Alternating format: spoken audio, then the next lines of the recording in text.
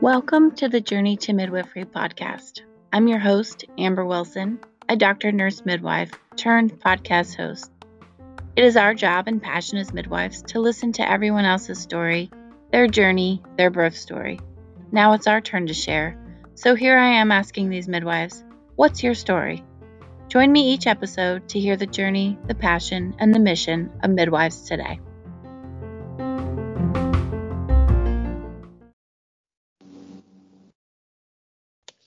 Okay, today on our podcast, we have Yulia, who is a certified nurse midwife that I had the pleasure of going to graduate school with. So, Yulia, say hello. Tell us about yourself. Hi, Amber. I'm very excited to be part of this. This is an awesome idea, and I'm happy to share with everyone kind of our journey since we did go to the same program. I am, like Amber said, a certified nurse midwife, and I currently live in upstate New York, in Watertown, New York. That is about an hour north of Syracuse. I work as a full scope midwife in Syracuse at a private midwifery practice with 3 other midwives, and we do our deliveries at a local hospital there in Syracuse. And I've been a midwife for about 4 years, going on 5, and loving every minute of it. And it's been challenging being a new midwife, but here I am. I've made it through a few first years. Almost time to renew. I know that is, it's daunting, but I'm going to have to look into all of the things. Crazy. I know. So tell us why you wanted to become a midwife in the first place. Sure. So I think when I was a junior in college, and I never knew that midwives existed. I wasn't really looking to go into healthcare, but my college offered a healthcare internship where every day for 2 weeks we got to shadow a different healthcare professional and just see what they do. So we went on an ambulance one day, we shadowed a pediatrician another day, and I mostly did that internship because I was a biology major, but I wanted to make sure I didn't want to go into healthcare because my plan was never to do that. So I did it just to see, like, for sure, right? I don't want to do this. And I got paired up with a midwife on my labor and delivery day.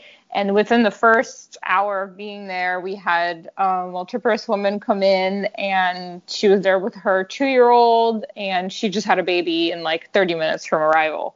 And the midwife had me like be in the room and hold her leg, and it was just so crazy. I just remember being like, this is the craziest thing. And I had such like a rush from that birth that I wanted to look into what, being a midwife is.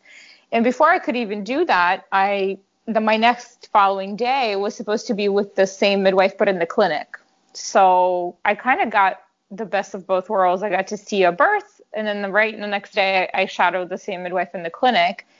And after that I went home and I looked up what a midwife is, and I started down, I'm sure, a very similar path that most of us do, kind of looking up things about birth and birthing in the United States. And I realized that it's like a perfect job for all the things I was interested in, but I didn't know there was a job for it. So, like women empowerment and science and healthcare and things like that. So after that, I started to look into nursing programs and, midwifery programs after that.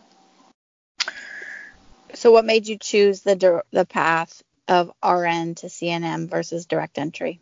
That's a good question. And a good answer is probably ignorance, because I didn't know there was such thing as a CM until I, went to nursing school, and I continued to kind of, prep for midwifery. I got into a bridge program, like a BSN to MSN program.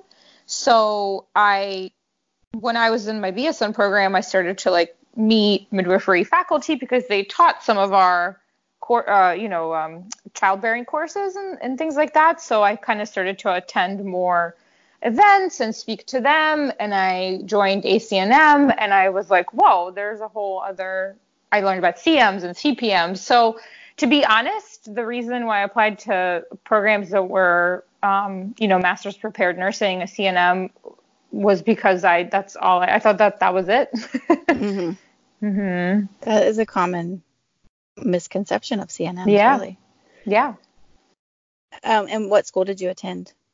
So for my RN program, the bachelor's of nursing, I went to Johns Hopkins, and that is where I stayed for part of my master's. So I did half of my master's courses at Johns Hopkins, and then transitioned to Shenandoah University that had the midwifery portion, and they kind of did this cool bridge program where they offered schools that didn't have a midwifery program a pathway for their students to get a midwifery degree. So it was me from Hopkins and a couple other students, then students from different schools like Georgetown, Old Dominion, just other schools in the area that came together, and we all would do the year of midwifery coursework and clinicals through Shenandoah. So it was kind of like a dual school situation.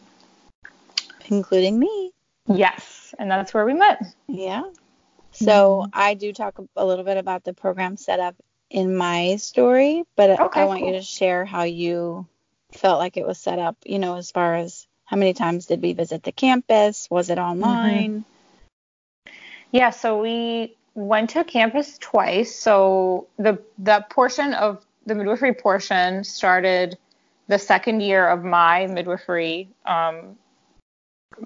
curriculum, I guess. So the first year I was at Johns Hopkins, and I did my pharmacology and health assessment and like research classes, and that was that was all done in person, and midwifery students were in the same classes with like nurse practitioners and clinical nurse specialists and things, and all those advanced practice nursing specialties. And then when we came to Shenandoah in the fall, we would have a week of hands-on clinical skills and coursework for that week in the beginning of the semester in West Virginia. Is it Virginia?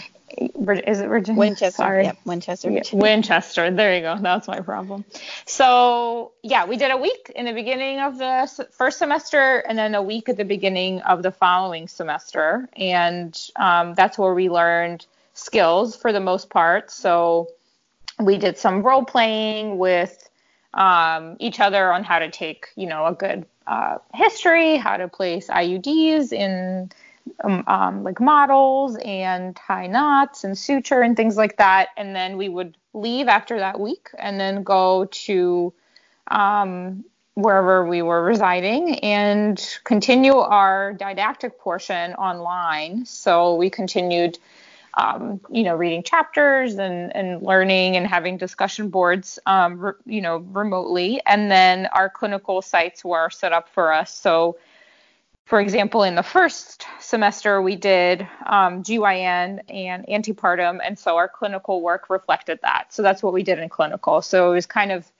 on par with whatever we were learning in the quote-unquote classroom, we did in clinical.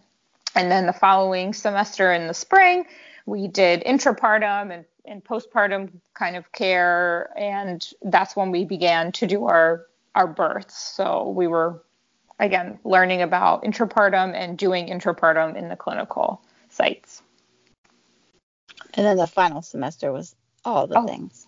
Correct, yeah. So then the final semester was our, kind of transition to full scope, doing everything all at once, and finishing up our births and kind of envisioning ourselves being on our own, but still with our lovely preceptors helping us out.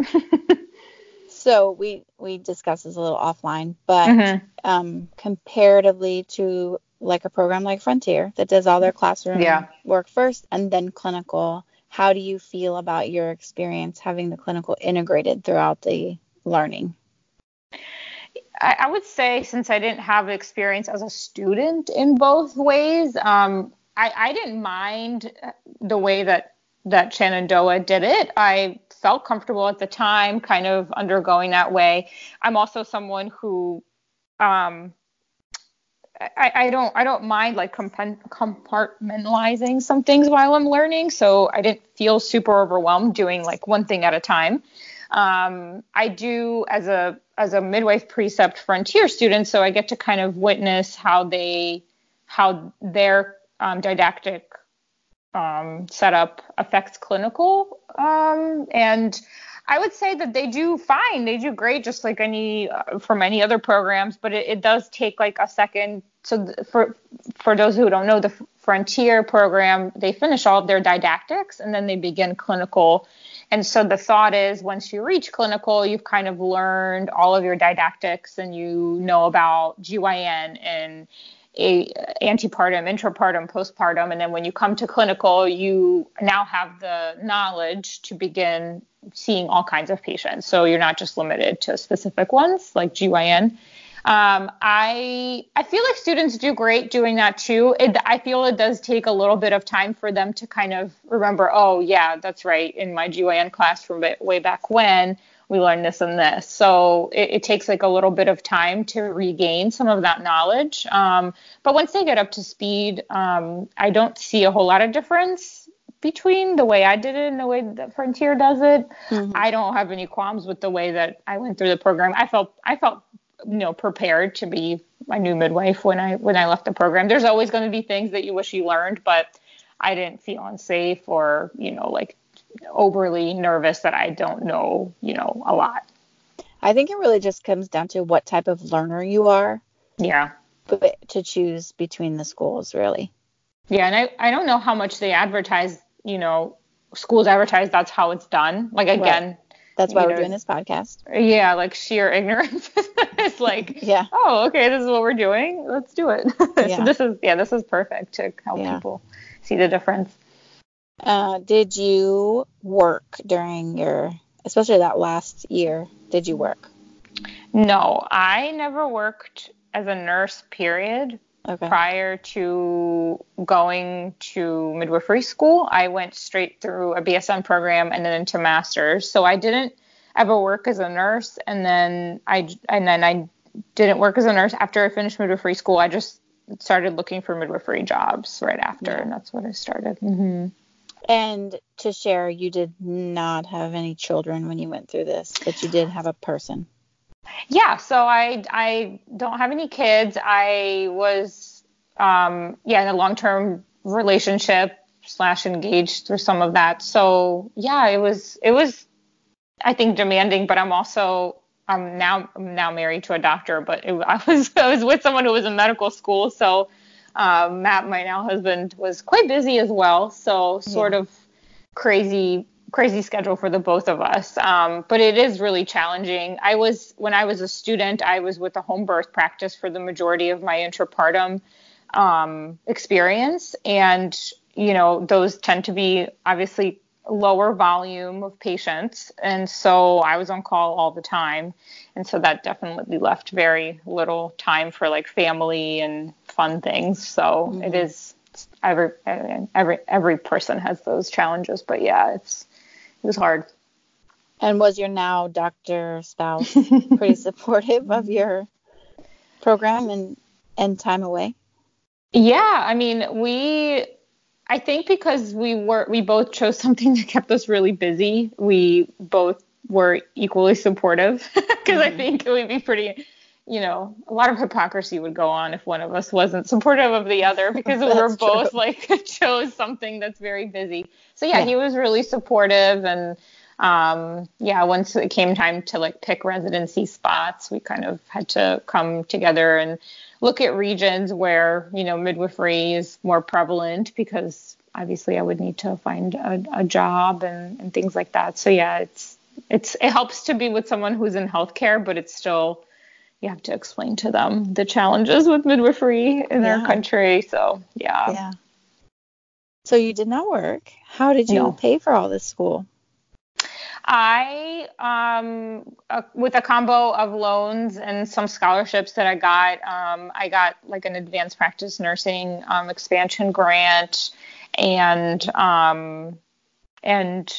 Going to Shenandoah was helpful too. That's another plug for their program. It's quite cost effective, I thought.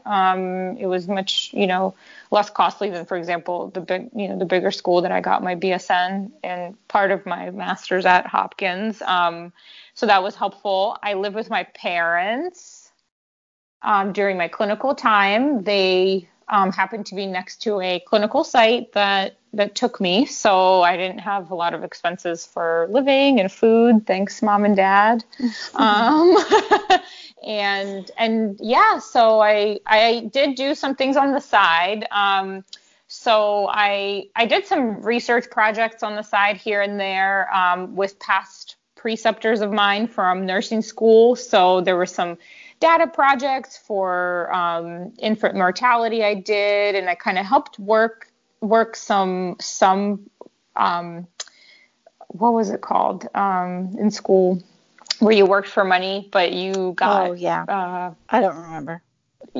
Student works Something. Work student, something like that. So I got money through that. And then Johns Hopkins also has a program called Birth Companions, and that is where nursing students in the BSN program get trained by a DONA certified doula. So you took 2 Saturdays worth of courses on childbirth and supporting women through childbirth. And then Hopkins provided a free doula service using the students to the community. So women from Baltimore and surrounding areas would contact the School of Nursing and sign up. And then the students would meet with the woman prior to her going into labor, and then meet her at the hospital when she was in labor and provide just doula services. And we got work study. That's what it's called, work study money for that. So I kind of did a little jobs to help me get some spending money. But majority of my school is loans and scholarships. Okay, but side note, that is such a cool program that they do.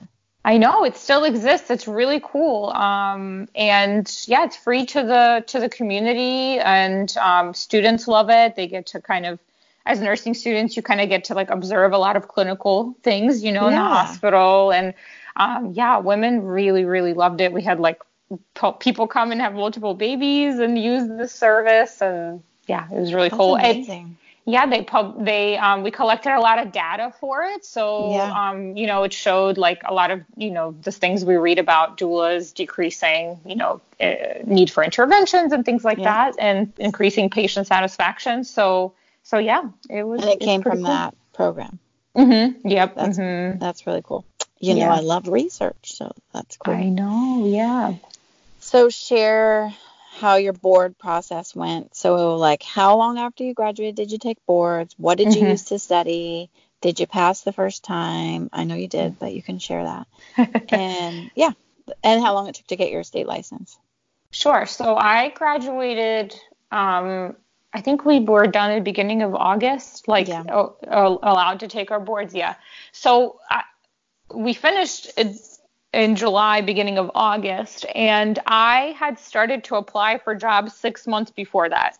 So I started to look for jobs, and I applied for positions online, and I had secured a job and was officially had a letter of intent to be hired in June. So I knew that once I graduated, I would need to take my boards quickly. So after I had my letter of intent in June, I began studying for my boards pretty intensely after that. And as soon as we were allowed to take our boards, which was like the second or third week in August, after our verification went through, I took the boards, and I did pass the first time. And then it took me about I got all my things ready to go in December. So, and what state was that? 3 months in Maryland. Okay. Yep. So my DEA and my licensure and everything. I got my midwifery license in October. So that was, much quicker than the rest of the things. Yeah. And I couldn't apply for obviously DEA and all those other permits until the midwifery licensure came through.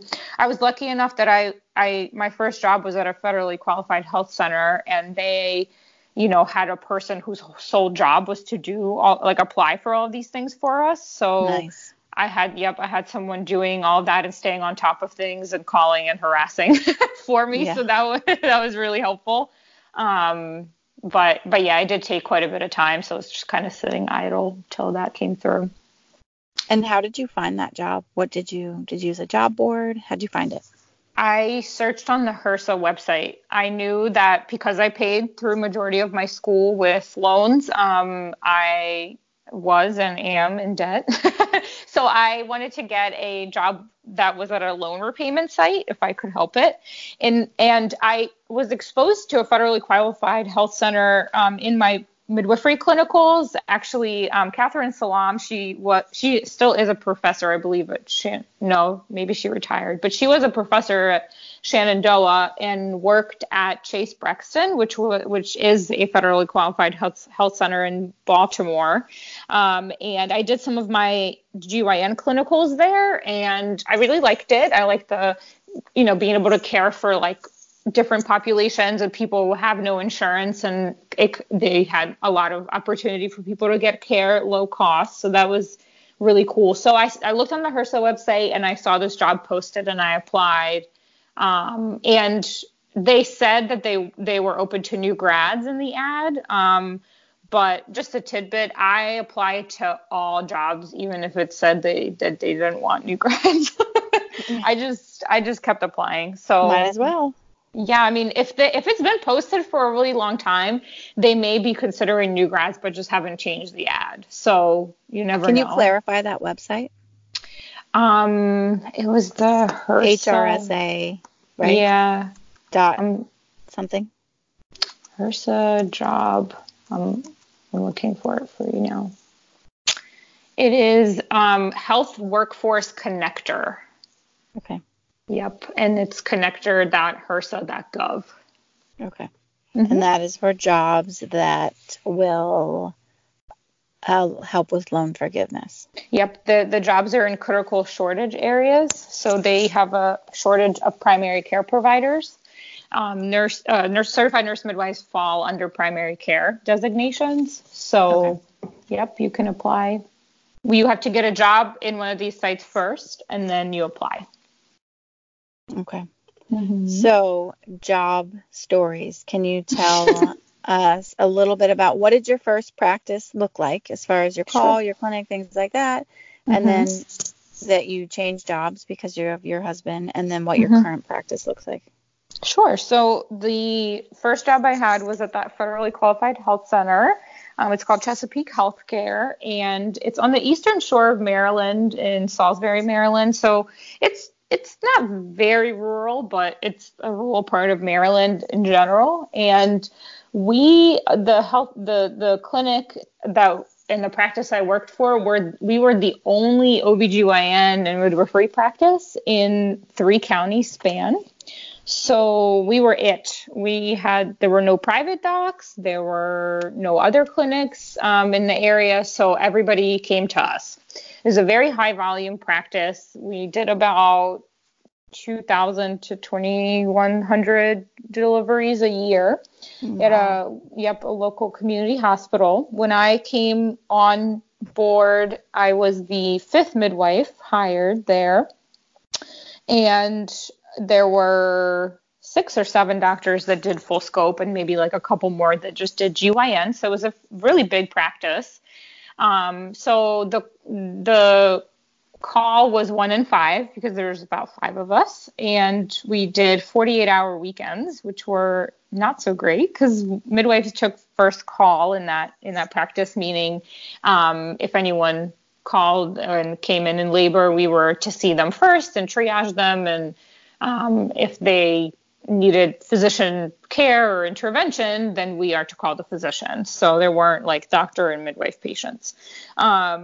So that was really challenging. We were usually during the call, which were 24-hour shifts, we were busy the whole time. I think maybe in the 3 years that I was there, 2.5 years, I had maybe 2 or 3 nights where I slept. So, oh my gosh. yeah, it was very, very busy. It's definitely not, I would say even if my husband didn't match and have to move away from that area, I'm not sure that I would be able to sustain a whole career of something that high volume. It was very conducive to burnout, but it was a fabulous new grad job. I mean, I'll tell you what, someone I never worked as a nurse. And I got a lot of numbers. I got a lot of pathology. We saw everybody because we just, obviously midwives didn't see patients that are really high risk, like, your type 1 diabetics and things like that. There was some delineation, but we got to see a lot. So it was really cool. And we got to do a lot of skills in the clinic too, like IUDs and things like that. So it was a good first job. And then as I was leaving, we had gotten, our work hours were such that we were on call every 5th day, and then about one weekend a month. But any other time that we weren't working or post call, which we had off, we were in the clinic. So, we definitely worked over 60 to 70 hours a week every week. Yeah. So it was a lot. And they've kind of trimmed those up for folks as I was leaving. So the hours got a little better, which is good. But yeah, it was pretty grueling to be working that all the time. I'm happy I did it as a new grad, but I don't know if I would be able to sustain working somewhere like that for my whole career. Yeah, that's a lot. Yeah. And then you changed jobs. Yep. So I now work in a midwife-owned practice in Syracuse. They have been around for about 15 years, and I began to look for jobs in the town that I live in Watertown, but there weren't a lot of opportunities, so I kind of expanded my search further out, and Syracuse is about an hour out, so I commute about an hour to work now, which is not super fun in upstate New York winters. But it's a really nice practice. We work about 3 to 4 days a week, which is quite a change for me. And it's been great to get that respite. And we do about 15 to 20 births a month, so much less than my old job.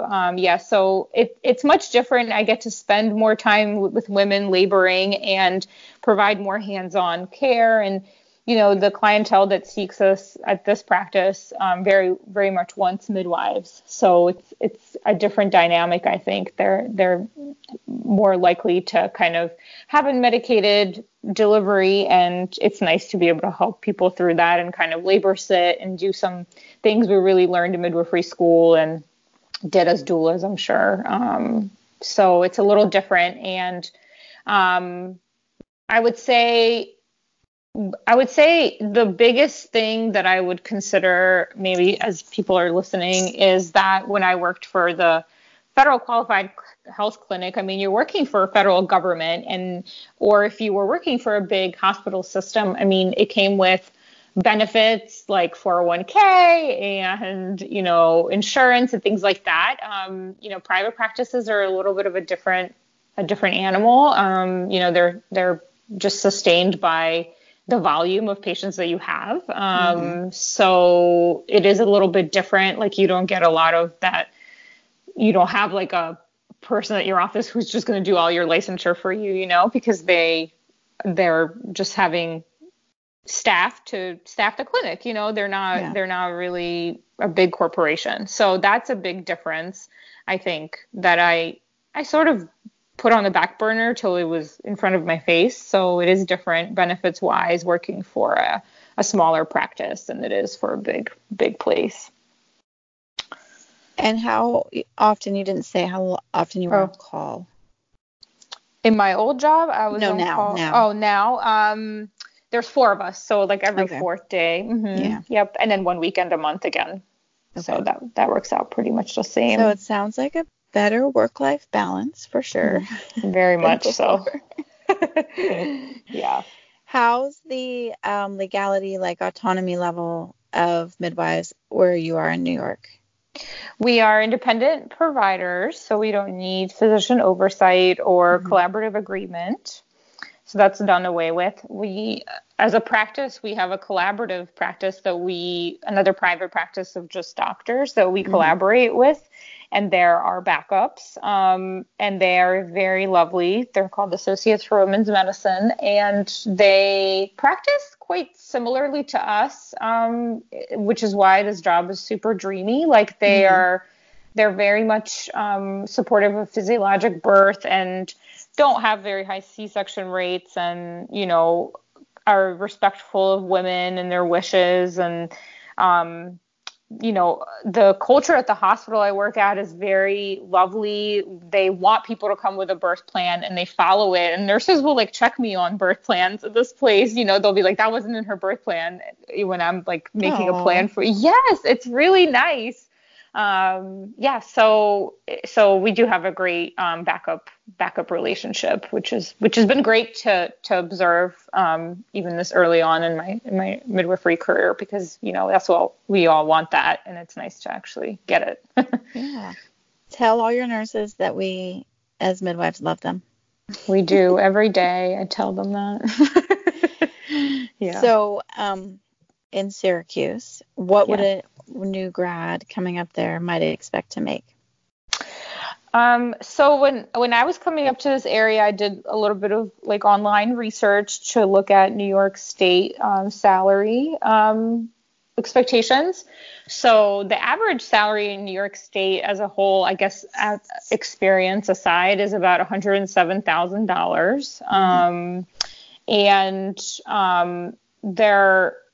I would say the upstate New York area where I am, that is a little bit, you probably get on par or less than that. I think that the average salary is a bit diluted by the New York City folks, who are obviously making more because the cost of living there is more, and perhaps there's a little more competition. I'm not sure. But it's about, I would say, 190 to 100,000 in upstate New York. There is actually a job posted now in Oswego, New York, if anyone's interested, and they start out quite low, I think 70 or 75, and then you get a raise every 6 months as a new grad. So then it builds you up to more quickly. But I haven't noticed many offerings of the average of 107 or 110 or whatever here in this area. Is it cheaper cost of living up there? Yes, much. Okay. So maybe it's still on par with lower salary, lower cost of living. Yeah, I think if you adjust it, it's probably comparable. You did not share the name of your practice. Syracuse Midwives. Very easy. That's very easy. Very easy to remember. Yep. So you've been in practice 4 years, going on to your renewal soon. Why are you a midwife now? What brings you to work? What is your why? I think a very selfish why is it's never boring. I never get bored. I feel like you do something different every day, and you get to talk to different people every day and help them through like their life experiences and birth and appointments and visits. And I think as a person, I like to do a lot of things and keep busy because I like to do different things. And I feel like this job has been perfect for me because I get to do a lot of different things at work.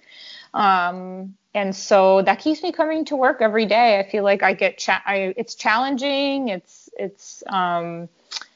exciting. And so I don't think a lot of people get overly excited going to work every single day, but I feel like I get a good baseline. I'm baseline excited all the time to go to work. Yeah, it's true. It's so much diversity. I don't know. People are like, oh, you just deliver babies, but it's like, no, there's so much to it. You just have no idea.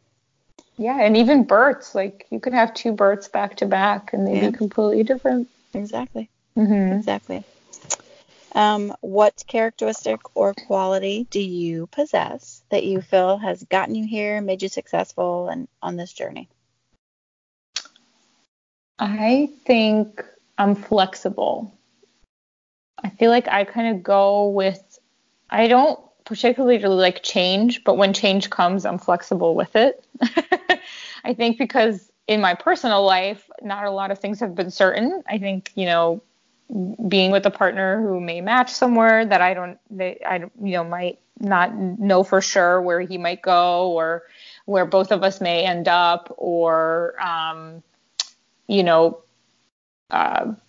encountering challenges at work as midwives. We always kind of get challenged and get challenged at work and in public, I think, with how we're perceived in this country. I think you have to just be flexible and just kind of go with some stuff. And I feel like that's what made me successful, if that's the right word. I don't know.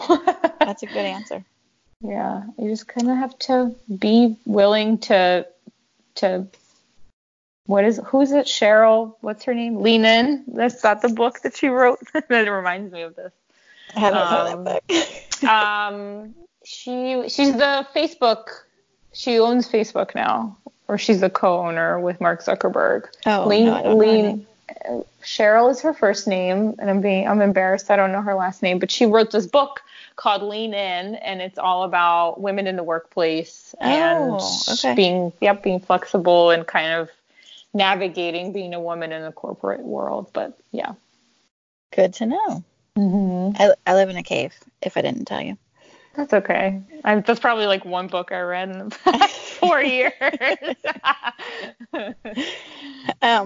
So if somebody came to you and said, I want to be a midwife, what advice, guidance do you have?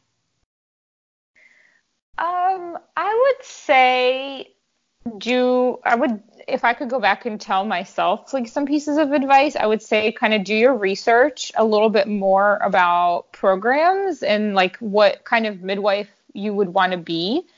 Because like I said, I didn't know all these options out there for, CMs and CPMs and things like that. And then, I would say do some very committed shadowing of a midwife. I think it's easy to get kind of like swept up in the excitement of it all, but it is a very grueling job that will take away from your family and from your, like friends and a lot of like milestones in your life that you might just think are given, like holidays and birthdays and things like that. And that's really challenging. It can be mentally exhausting, and being up all night and things like that. And so I would say like very committedly shadow a midwife, like stay with a midwife for a full call and some clinic and really see yourself for like a week. Can I really be doing this?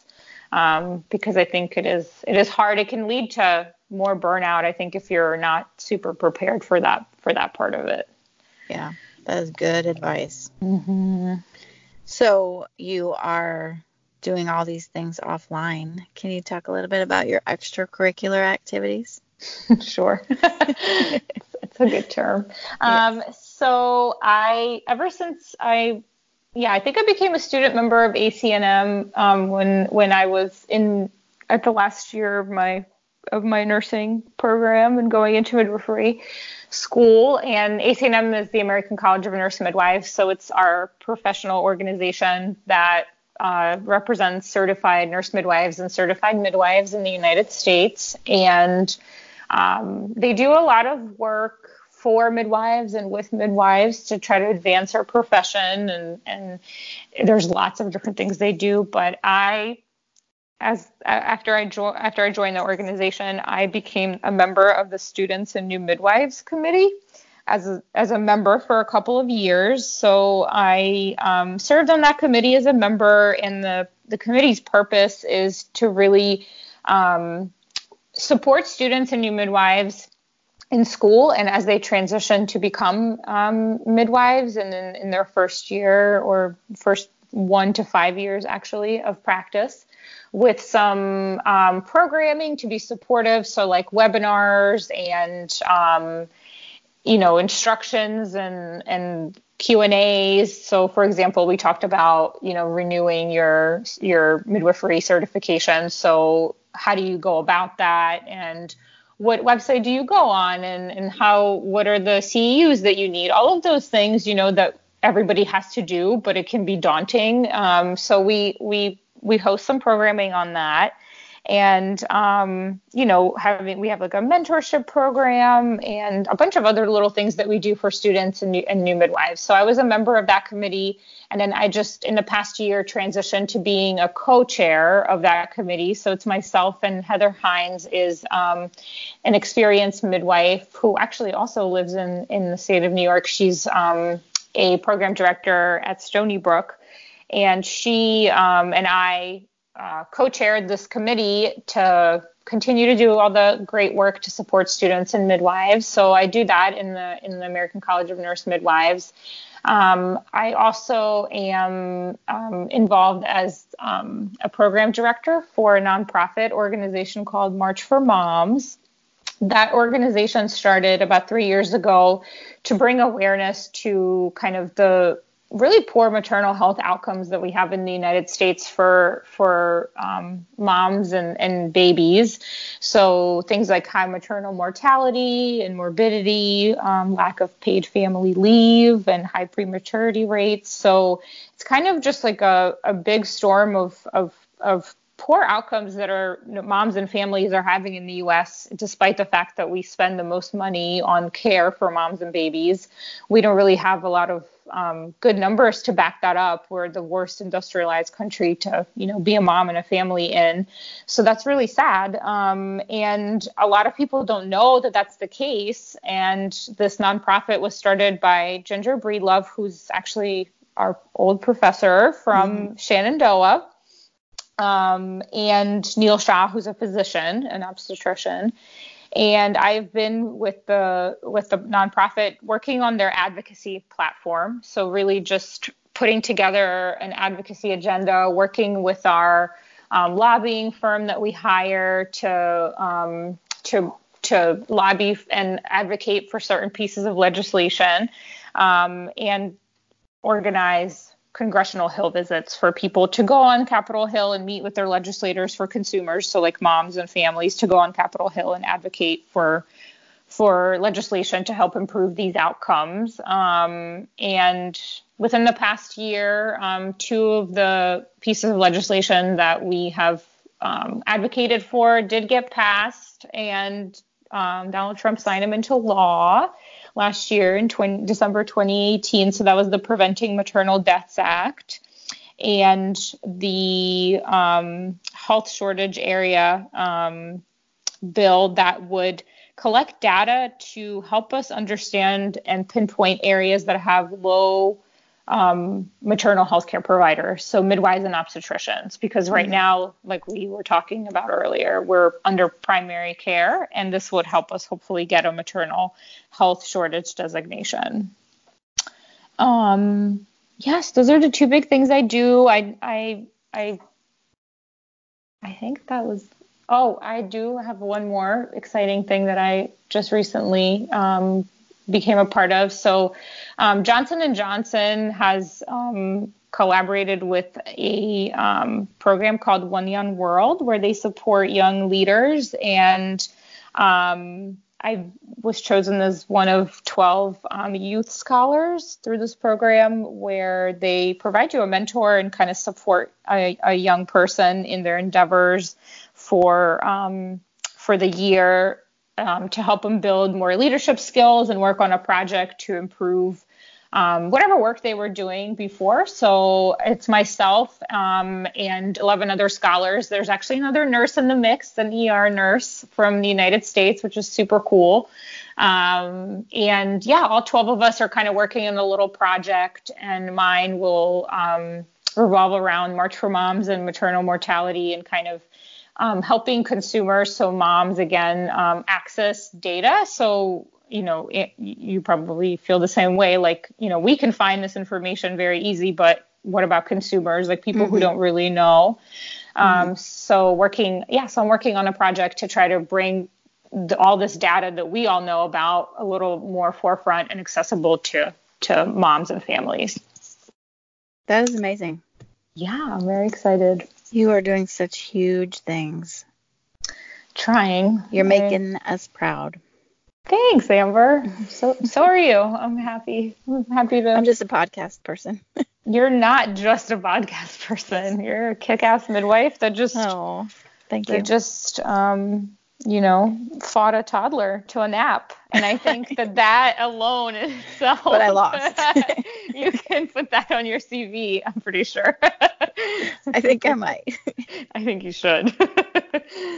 Well, thank you, Yulia. That was a great interview. Thank you for sharing. Thanks. Thank you for having me. This is awesome. I can't wait to listen to all the episodes, and I hope you continue to get more and more people volunteering, because I want to know how everyone became. My goal is 1,000.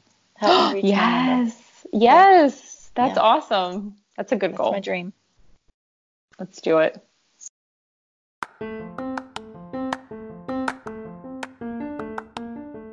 As you can tell from all the laughter, Yulia is an amazing person and midwife. With a laugh like that, she will brighten the room. One of my favorite people for sure. She is not only midwifing, but doing amazing things to change the world. If you listened today and loved what you heard, please consider leaving a review on iTunes, a tag on Instagram at midwife.mommy, and check out the website. You can find that linked in the Instagram bio. Until next time, friends.